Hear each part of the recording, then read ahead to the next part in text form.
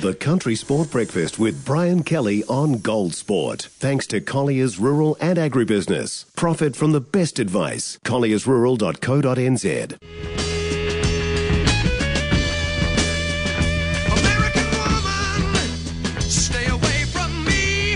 It's time to go stateside. Catch up with our US correspondent, Amy Thaler, out of Washington, D.C. Good morning, Amy. Good morning, BK. How are you? Look, I am great, and I hope you've got over the travel flu you had last time we spoke. I did. I'm finally feeling better, only to travel again. I'm headed to Utah on Wednesday for a little something. All right. Well, let's get into it, shall we? The USDA's crop production forecast. You're getting right into this agricultural stuff. Tell me more. Yeah, I've been digging in. It's been really fun, actually, learning some new things. And the USDA released their crop production forecast, which were generally favorable and indicated that most major crops are expected to see production increases in 2023. So that's good news. For corn, the USDA projected a record-breaking crop of 15.3 billion bushels, and soybean production is forecasted to increase to 4.6 billion bushels, while wheat production, which we talked about last week, is now expected to decline slightly to 1.7 billion bushels. Now, the favorable forecast is good news for the U.S. ag industry, as it suggests that there will be ample supply of corn, soybeans, and wheat, which is, as good old economics teaches us, should help us keep those prices stable.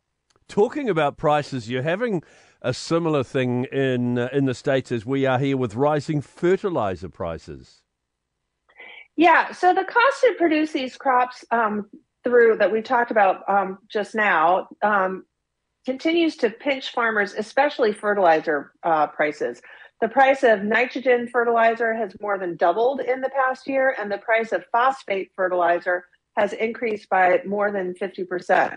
Now, the increases are due to a number of factors, including increased demand from China and other emerging economies, as well as supply chain disruptions caused by the war in Ukraine. This is a theme that we continue to hear about in all sorts of areas and other issues.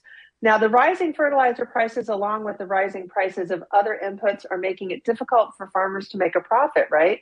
There are reports of some farmers being forced to cut back on their fertilizer applications due to costs, which then, of course, could lead to lower crop yields, which then leads to lower revenue that just puts the farmers in this really bad wash cycle.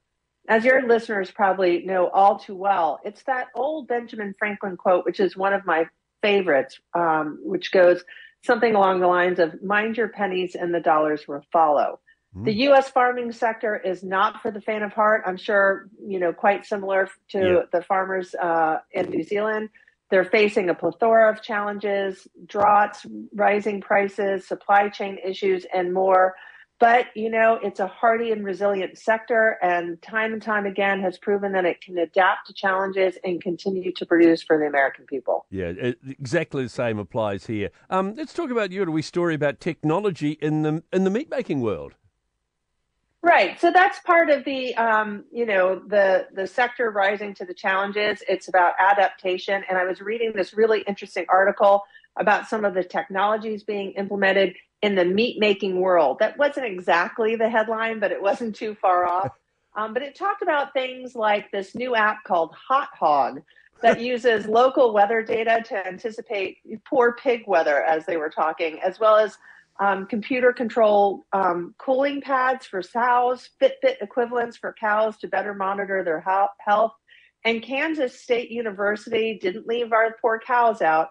It developed an animal comfort forecasting tool as well for the beef farmers. Now, all of this technology is great if there are financial resources that exist to access and implement, right?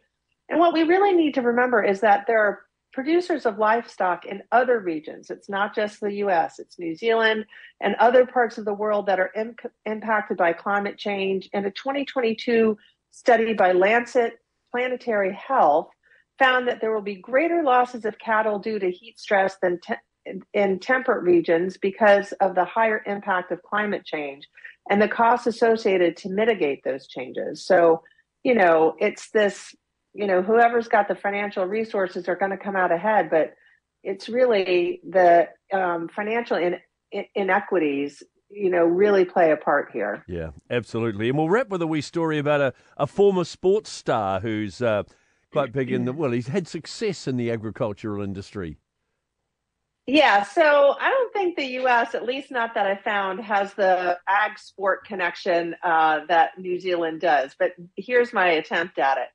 I did find one bit of farm-related sporting news. It's a stretch, but here we go. There's a former NFL football player named Cody White, and he was just named one of Illinois' 2023 Soybean Association's 20 under 40 young leaders.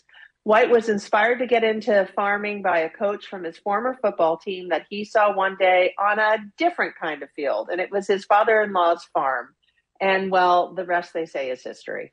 Field of dreams. There we go. Love it. Go Cody. There you go. Amy, Cody. Nice to catch up. Enjoy Utah, and we'll talk again next week. Sounds good, BK. Have a good one.